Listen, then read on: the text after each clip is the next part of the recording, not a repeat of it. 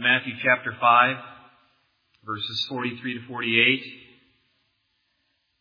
You have heard that it was said, you shall love your neighbor and hate your enemy. But I say to you, love your enemies and pray for those who persecute you, in order that you may be sons of your Father who is in heaven.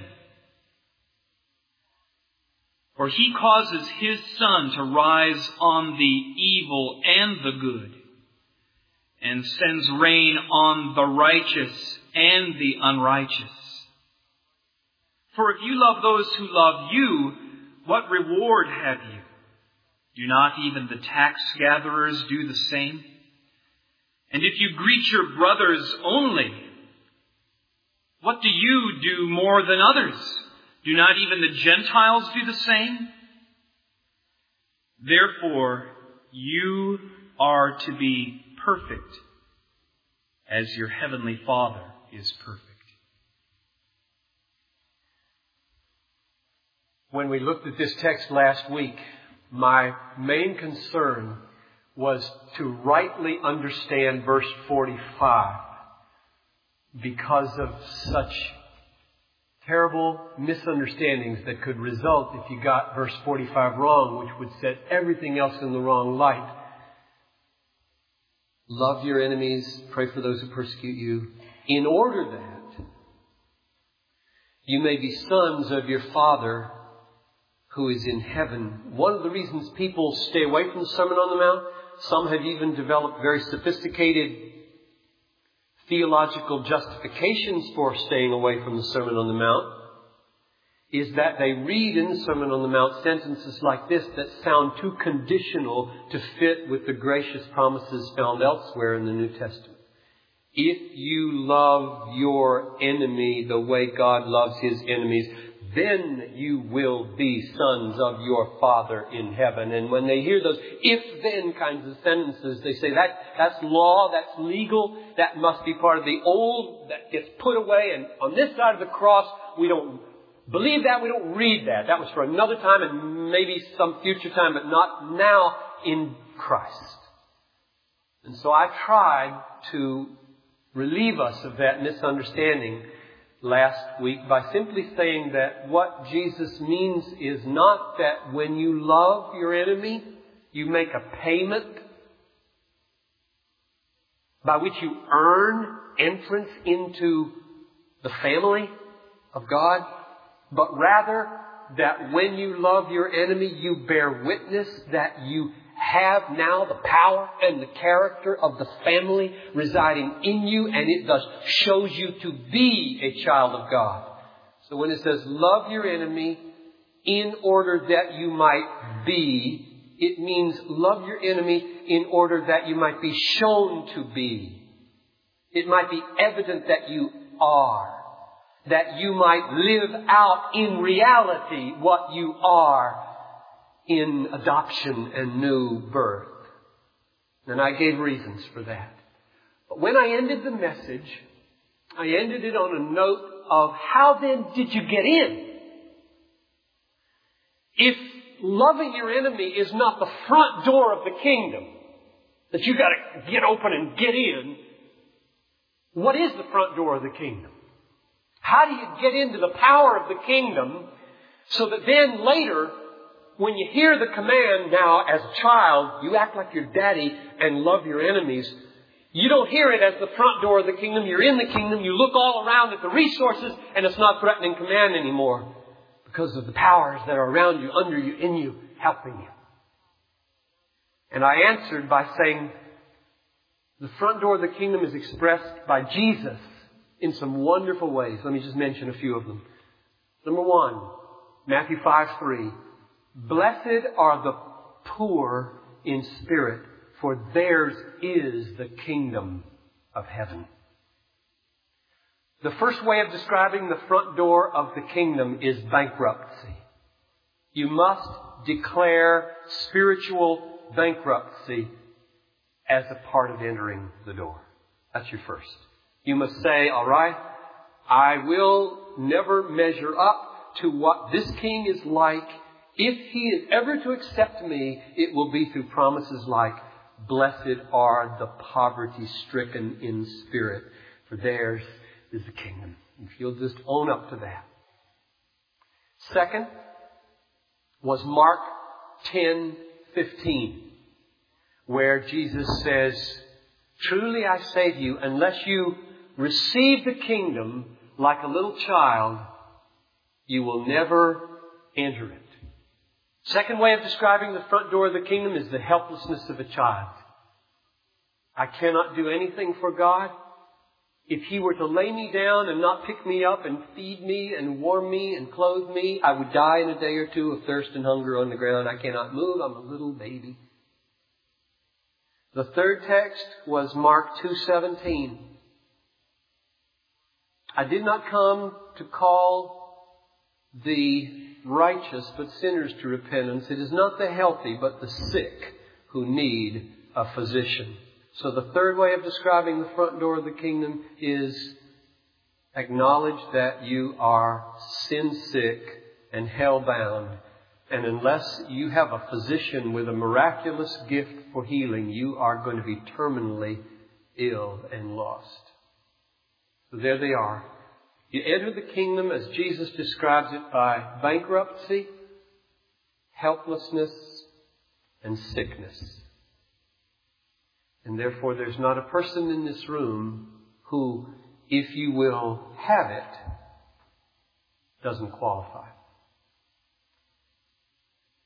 The only reason people don't enter the kingdom is not because the standards are too high, but because the standards are too low. And we want to be high. That's the only reason people don't enter the kingdom. You must hear this first.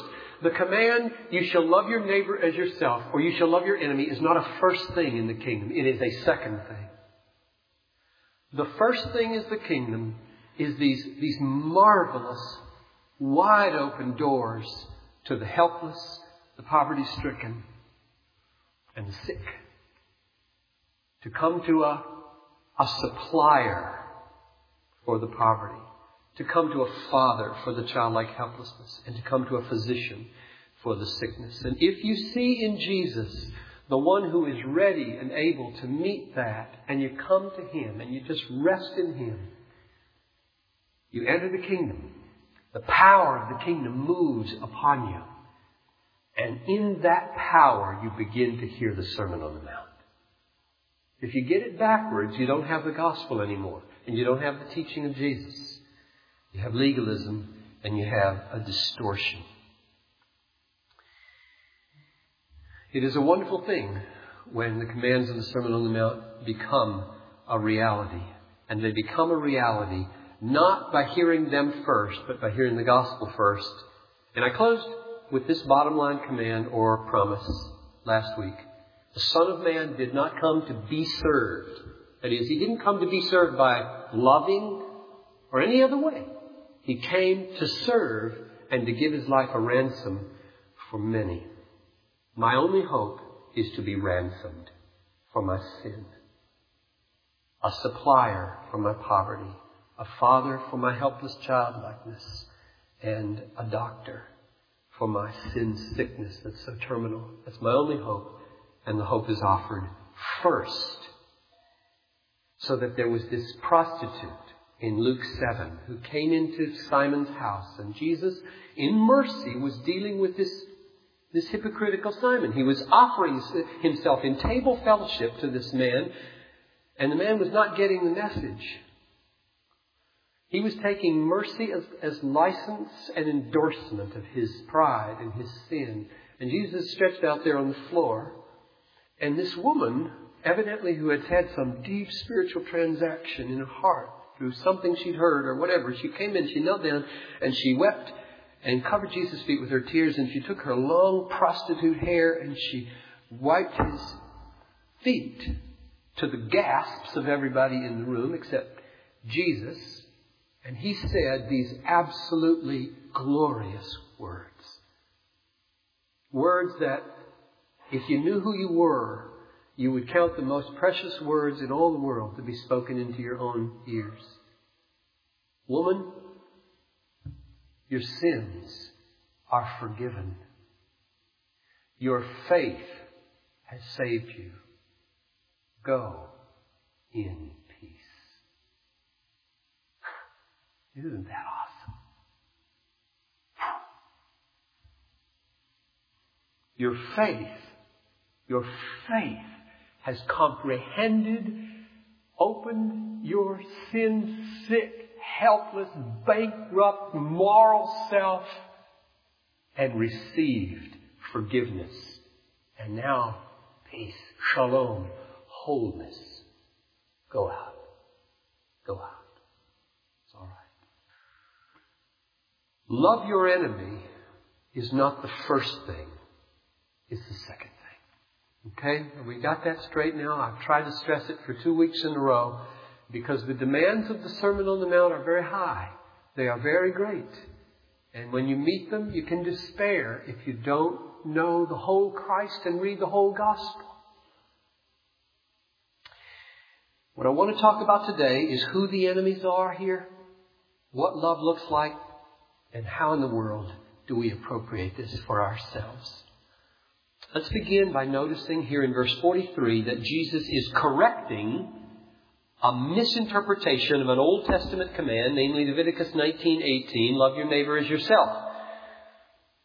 And he says, you have heard that it was said, you shall love your neighbor and hate your enemy. You've heard that. Somebody has said that. Some community, some group of people have interpreted love your neighbor in Leviticus 19:18 that way. Now I, by my authority, speak no into that misinterpretation. All interpretations of the Bible do not go, folks. If you try to establish Christian unity on saying your interpretation is all right, your interpretation is all right, your interpretation is all right, you won't have Christian unity. When Jesus hears this interpretation of Matthew 19:18, namely, it's a plausible interpretation. Neighbor means neighbor. It doesn't mean enemy. So, love one and what's left? Hate. It's a plausible interpretation. And Jesus says no to that interpretation. Not all interpretations of the Bible are right. And then he says, I say to you, love your enemies. And the point here is this. Jesus does not have two commandments. Love your neighbor and love your enemy. He has one commandment. Love your neighbor, and I mean even if he's an enemy. Now the reason I think that is because in Luke 10:29, when a lawyer came to Jesus to test him and said, what are the great commandments? And he said, love God and love your neighbor as yourself. Luke says, to test him, or seeking to justify himself, he said, who is my neighbor? Give me a category, in and out. A love category and a non-love category. Give me a category. And Jesus didn't answer that question. He told a parable, the parable of the Good Samaritan. And in the parable of the Good Samaritan, he had two key people. The Samaritan walking down the road, and the Jew who was all beat up and in need on the side of the road. This is the situation Jesus set up to explain neighbor love. And he set it up with enemies. The Samaritans and the Jews were enemies. They didn't have anything to do with each other. There was racial antagonism, there was religious antagonism, there was historic antagonism, and Jesus set it up that way. And when he got to the end, he said, who proved to be neighbor? Not who was the neighbor. This is a very rich parable. The point it made to me in this context was this. Jesus doesn't have two commands, love your neighbor and love your enemy. He has one command, love your neighbor, even when he's an enemy. Now who, in this context, is the enemy? It's a very wide range. Now I want you to see the range in verses 43 to 47, because you might say, oh, I know who enemies are. And name one. And then turn and deal with these people over here as though they weren't enemies in a way that's very unkind and harsh and unforgiving, then well, they're not enemies. You need to see the breadth of enemy love in this text, how broad it applies. It's as broad as severe opposition in verse 44 and snubbing in verse 47. Let's look at these. Verse 44. But I say to you, love your enemies, pray for those who persecute you. Now everybody knows what persecution is. Persecution is when somebody pursues you with hostile intent. They want to harm you for what you believe or what you've done or something. They want to persecute you. And so it can be very cruel. It can be very threatening to life. I want you to see this because today, severe persecution is happening to the church in many places in the world today.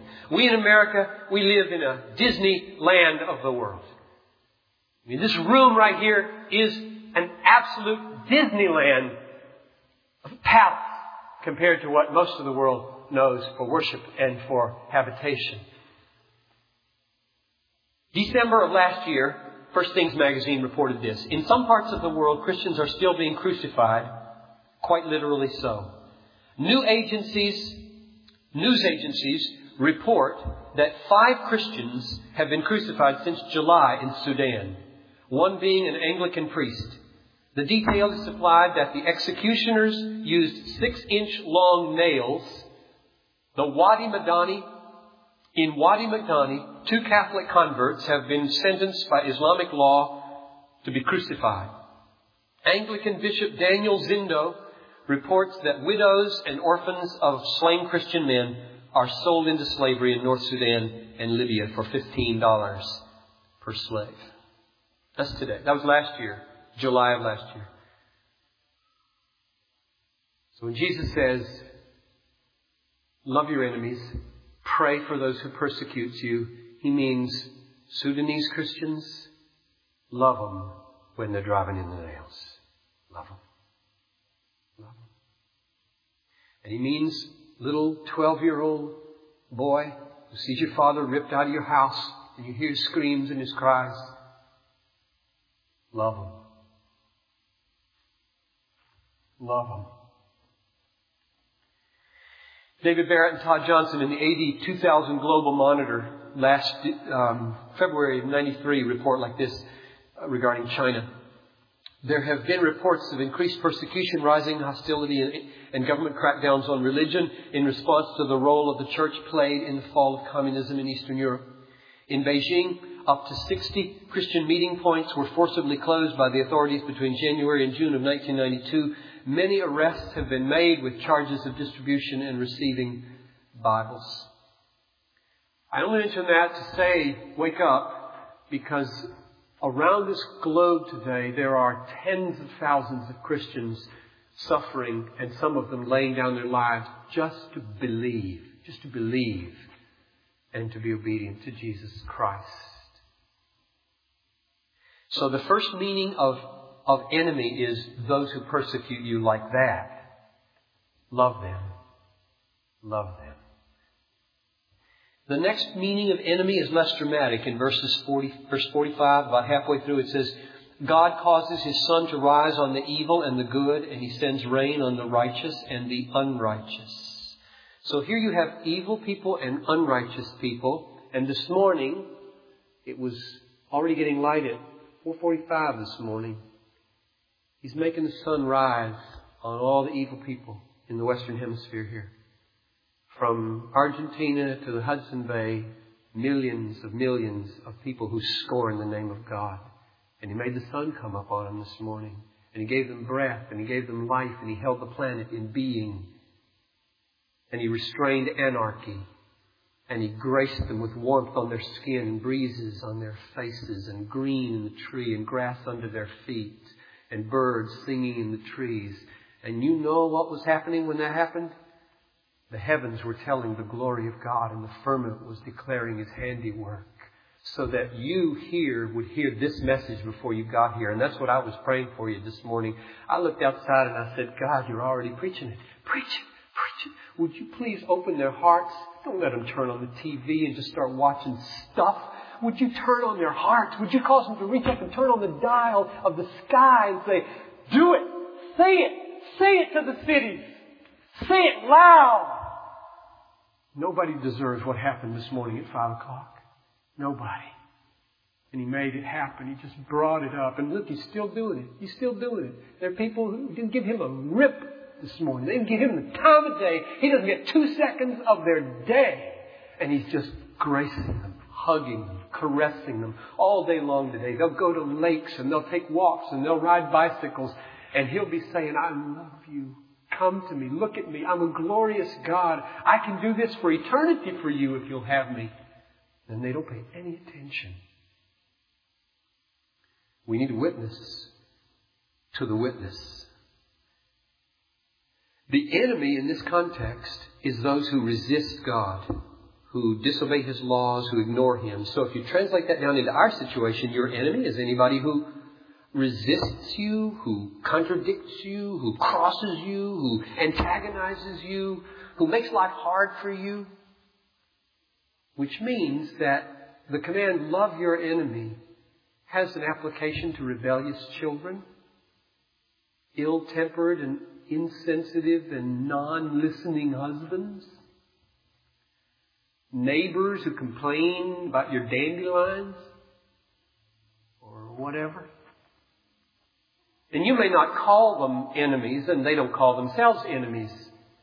But that's the kind of illustration we've got here. Most people don't think of themselves as enemies of God. And yet God uses them as illustrations of how He graces people who are not whole toward Him. A third illustration of what enemies means comes in verse 47. If you love those who love you, what reward do you have? Do not even the tax collectors do the same? And if you greet your brothers only, what do you do more than others? So who's the enemy here? Why is He using this in the context of enemy love? And the answer is, your enemy is somebody who doesn't love you. If you love only those who love you, meaning you should also love those who don't love you. Or if you greet only your brothers, meaning you should also greet those who are your non-brothers. So enemy here in this paragraph is big. It starts with persecution and it ends with people who don't greet you. Not your brothers. They just kind of pass you by. He says, if you only greet them, then you don't know enemy love. So if I ask now in a summary fashion, who are the enemies? What's this text about? This text is about anybody that crosses your path. Love them and don't stop loving them even if they offend you, even if they dishonor you, even if they anger you, disappoint you, frustrate you, threaten you, or kill you. Don't stop loving them.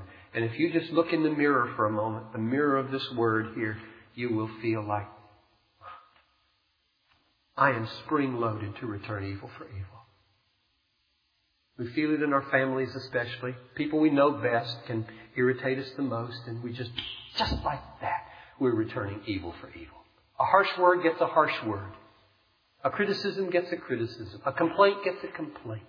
We just like that. We're just wired to return evil for evil, which means this call is for a very profound change, isn't it?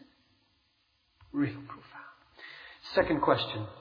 What does love look like? We've talked about who the enemies are. What does love look like? Let's go backwards now from verse 47 forward.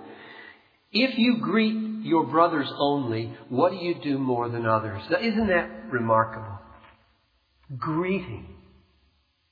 I mean, if I were writing this or speaking it, I would say, look, if you're going to begin with persecution, let's keep this thing intense.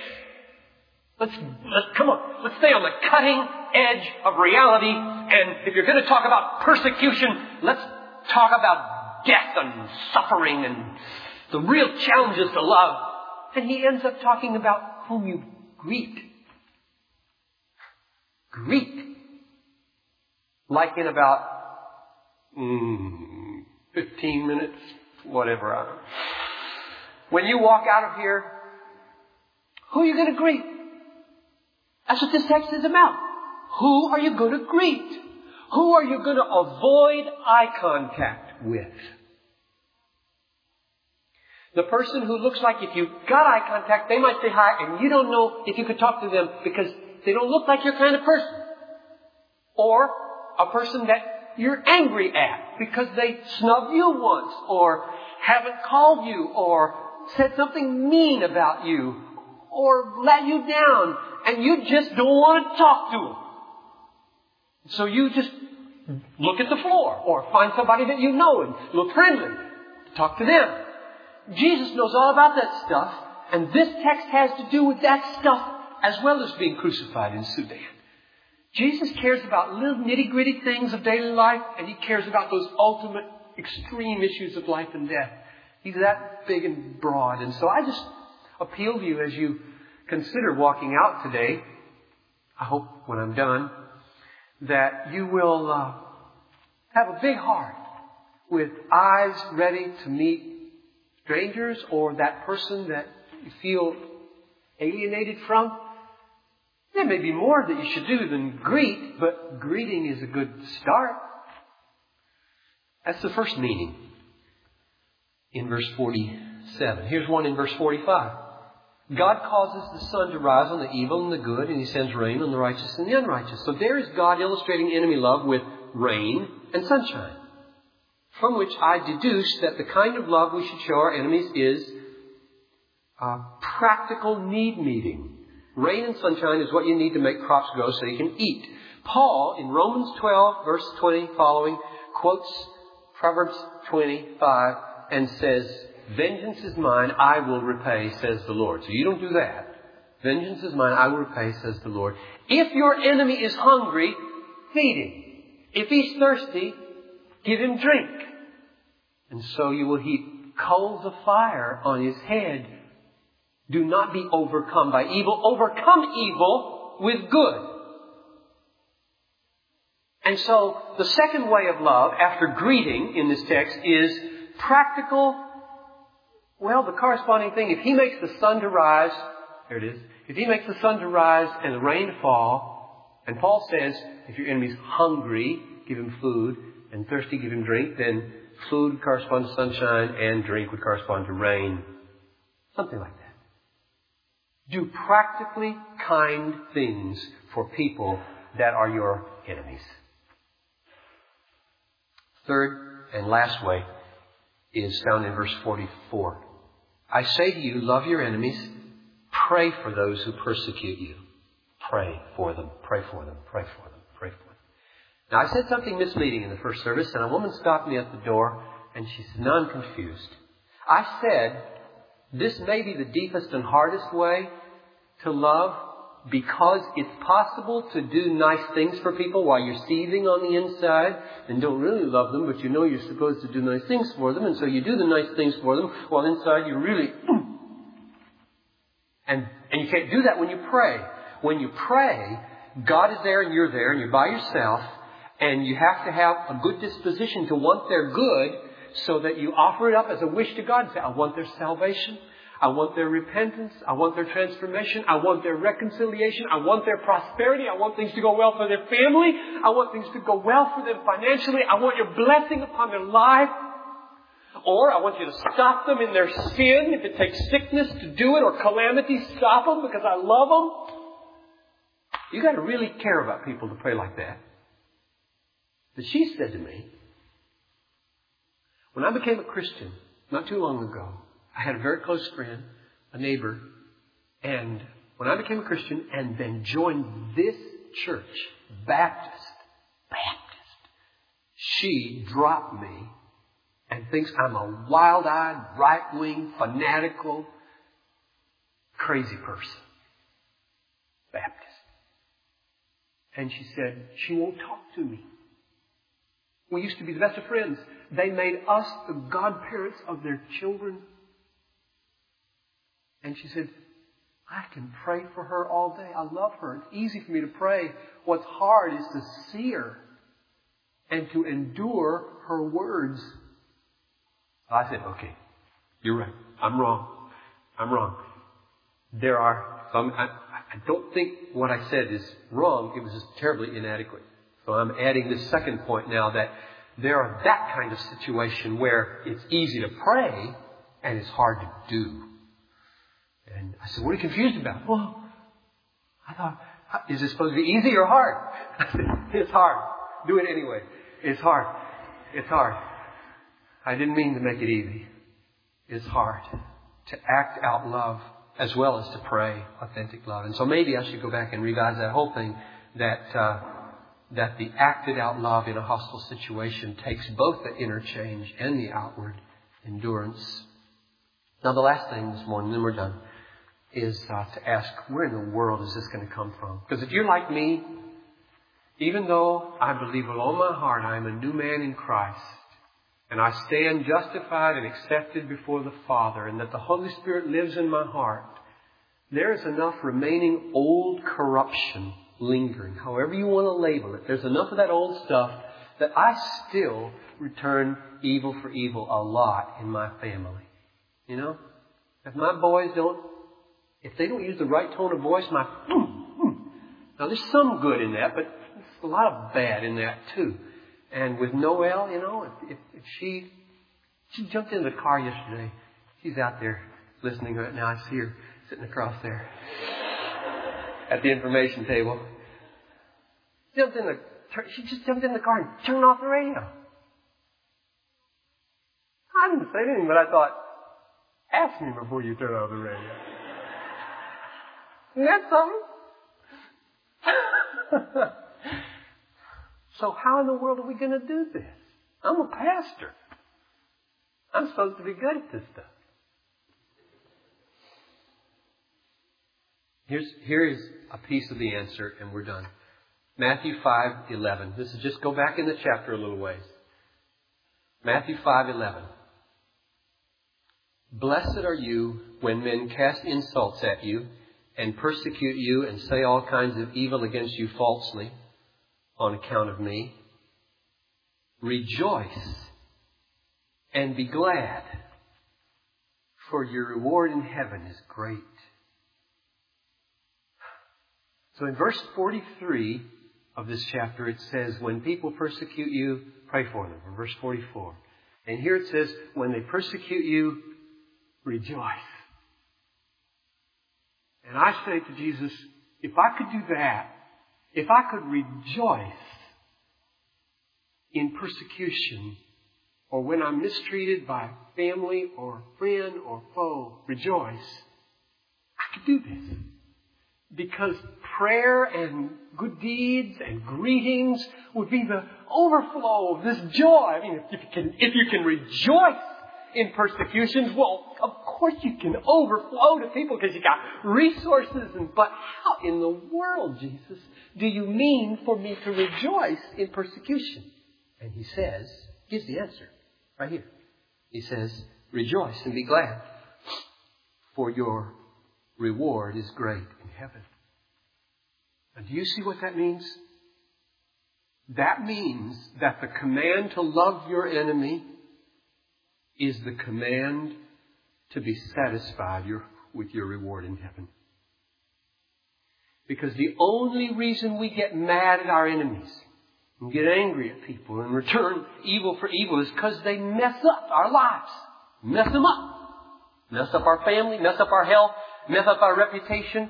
And we like what they're messing up so much that when they mess it up, we don't have enough satisfaction and resting inside to ride on that. Just kind of ride over that and keep loving them back. And Jesus says what you need in that moment is to be happy in your reward. Rejoice in the midst of persecution, for great is your reward. And we're saying, yeah, but my reward here just got messed up. It just got messed up. And he's saying, so what do you love?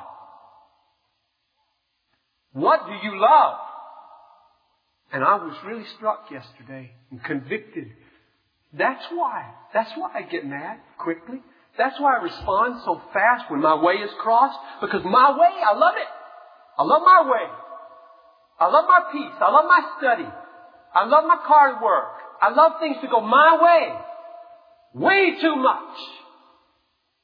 And if I love heaven if I loved Christ, if I was satisfied by my reward, if, like Paul says, my mind were set on things that are above and not on things that are on the earth where my mind is so easily and quickly and rootedly set. If I were like that, then when they crushed me here, I'd still have a bank account of satisfaction over here from which I could draw to rejoice in this and love. That makes sense? That's what Jesus says here. Rejoice in persecution because you have a great reward in heaven. So my closing, we end where we began. We end where we began. What's the strength to love? The strength to love is to enjoy your family status and the inheritance that's coming your way. That's the key. To enjoy it so much. To be satisfied so deeply in things above. Paul said that he doesn't lose heart in this slight momentary affliction because it is working for him an eternal weight of glory. And we look not to the things that are seen, but to the things that are unseen, because the things that are seen are temporary and the things that are unseen are eternal. And therefore Paul could actually rejoice in being lacerated 5 times on his back and beaten 3 times with rod and 3 times shipwrecked at sea, and dangers in the rivers and dangers in the cities and dangers from false brethren and dangers from everybody and everywhere. And he could be a man of joy. Love your reward. Put your mind in heaven. Let's pray. Lord, as we close, I ask earnestly that you would do this now in this group. And I pray for myself. I want to love Christ, and I want to love you, and I want to love the inheritance that you've promised me so much, so that I can understand with my heart and experience when you say rejoice in tribulation and rejoice in persecution because you have such a great reward. Lord, liberate us from the love of this world that we get so angry when it's crossed. The key, Lord, now is going to be, and we want to sing about it, the key is going to be that you become more precious than silver. The key is going to be that you're more costly than gold and more beautiful than diamonds, and nothing that we desire can be compared to you. So Lord, would you come now as we sing and make this real in our lives, I pray.